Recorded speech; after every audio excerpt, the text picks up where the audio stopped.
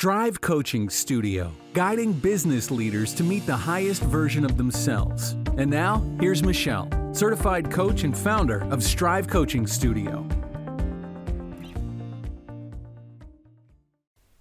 Hello, and welcome to podcast number 20, where today I've been inspired to talk about the topic of results.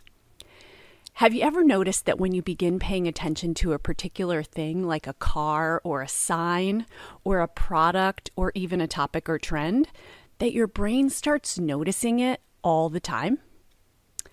It was always there all along, but because you may have had a particular focus on it, your brain begins making it its job to start seeing it everywhere.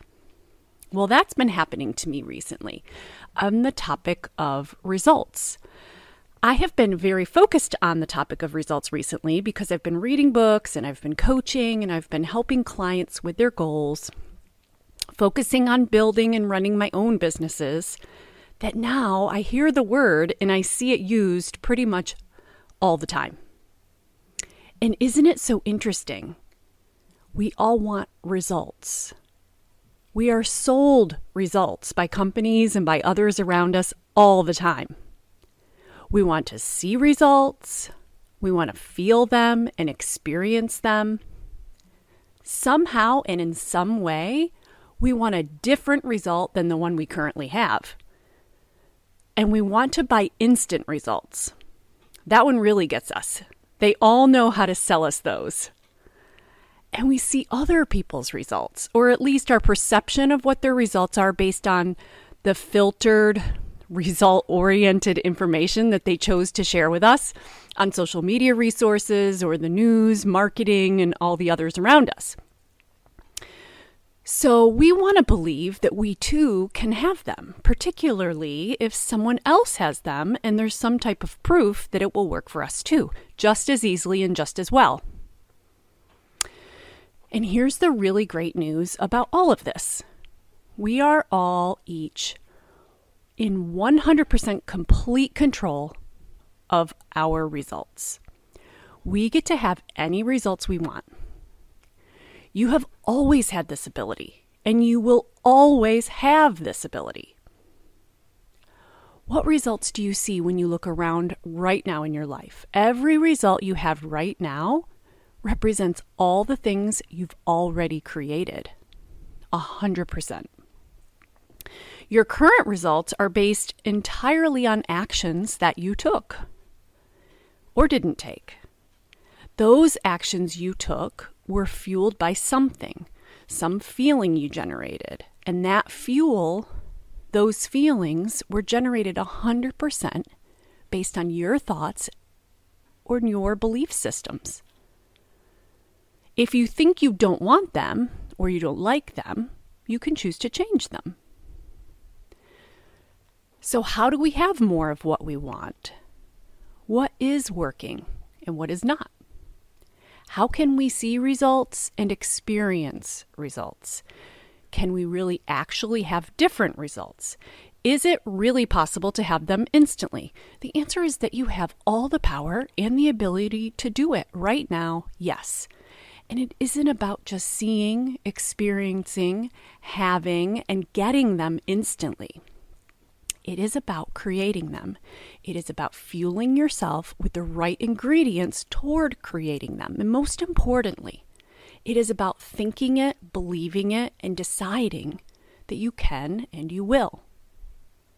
Realizing that you have the power and the control over all that you have is the most empowering thought you can have to fuel you toward your results. I can say all of this because I've done it already and I'm continuously doing it each and every day in my life. And I watch it and I watch my clients do it too. I see them decide to take back control of their results and truly transform their paths and their results every single day. So first, believe that you are in control of your results. Think that way all the time. Decide that you can count on yourself 100% to be in control of yourself and your results. Second is fuel your body with motivation, confidence, passion, whatever it is that fuels you from the control and decided empowerment belief that you have. And third, take the actions toward the results. Assess, decide, create goals, begin all of the processes of change, of new, of experience, of the journey ahead. Kind of like the example I mentioned above with the brain focusing on things that are top of mind. Goals work in our brains in exactly the same way. Our brains love a job. They love to be pointed in a direction and allowed to go. They help to create so much direction for your mind to focus. The truth is that your mind, your brain, is wired to move in a direction and work really hard toward things for you. If you don't point it in the right direction, it's going to go to work anyway, in whatever direction it thinks is important. And guess what? Without direction, our minds can't be trusted to work in ways that really serve us very often or very well. It thinks it is, but if you check on it, like you would with a small child, for example, like playing in a playroom, you would realize that most likely it's probably gotten into something it shouldn't have, and it probably needs a new thing to look at and be distracted or redirected. It can easily be distracted away from the thing it shouldn't be doing and excited to look at the new interesting thing.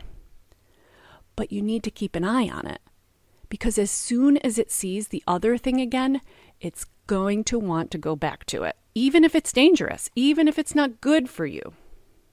It may even have a little temper tantrum about not being able to. That doesn't mean you need to listen to it or give in and let it play with knives and matches anyway and get hurt. We have the results in our lives that we have because we chose them and all of the pivots and redirecting that was required to land us there. Because our minds pointed in a direction and went to work for us. Whether we intentionally pointed our minds in that direction or not, whether we like our results or not, is not the point. The point is how we got them, whether we are aware of the decisions that our mind made or not. Then we can decide whether we like them or not. So here's the questions to get started toward the results you want in your life. One is take an assessment of where you are, all that you've accomplished, and what you have. Being willing to look around yourself at the results you have around you seems obvious. But really, when we must acknowledge that every result we have in our lives is 100% based upon choices we've made, belief systems and values we have or had, and ultimately from choices we made or didn't make, can be tough to admit. I wish that at least one of the times I had done this, I could have said, yeah, I'm perfect. I'm 100% good here. Nothing I need to do any better. Maybe you've done that. But if you're like me and the rest of the humans I've known, you take a look around and usually there's something that has an opportunity to grow or change or requires a deeper look. Now, many of us follow up this assessment with some self-loathing, a little beat-up session on ourselves. I've been there too. It's been a long time since that was my regular routine, thankfully, but I still right now catch myself now and then with that little voice trying to sneak in again and make me feel bad for a result. So the purpose is not to do that. That is a waste of time and energy. It serves no good purpose. It only backfires on you to create more results that you don't want. So instead, use the assessment as an awareness of looking at what's working really well for you and is creating results that are aligned with your greatest goals and which ones are not. Then take the valuable time to really appreciate and value all that you have in your life. And even though there may be things that you'd love to be different or improved, I would suspect that the list of great things is a much longer one. So appreciate the accomplishments and be compassionate and understanding of yourself for all the rest. It's just part of the deal. It's part of being a human.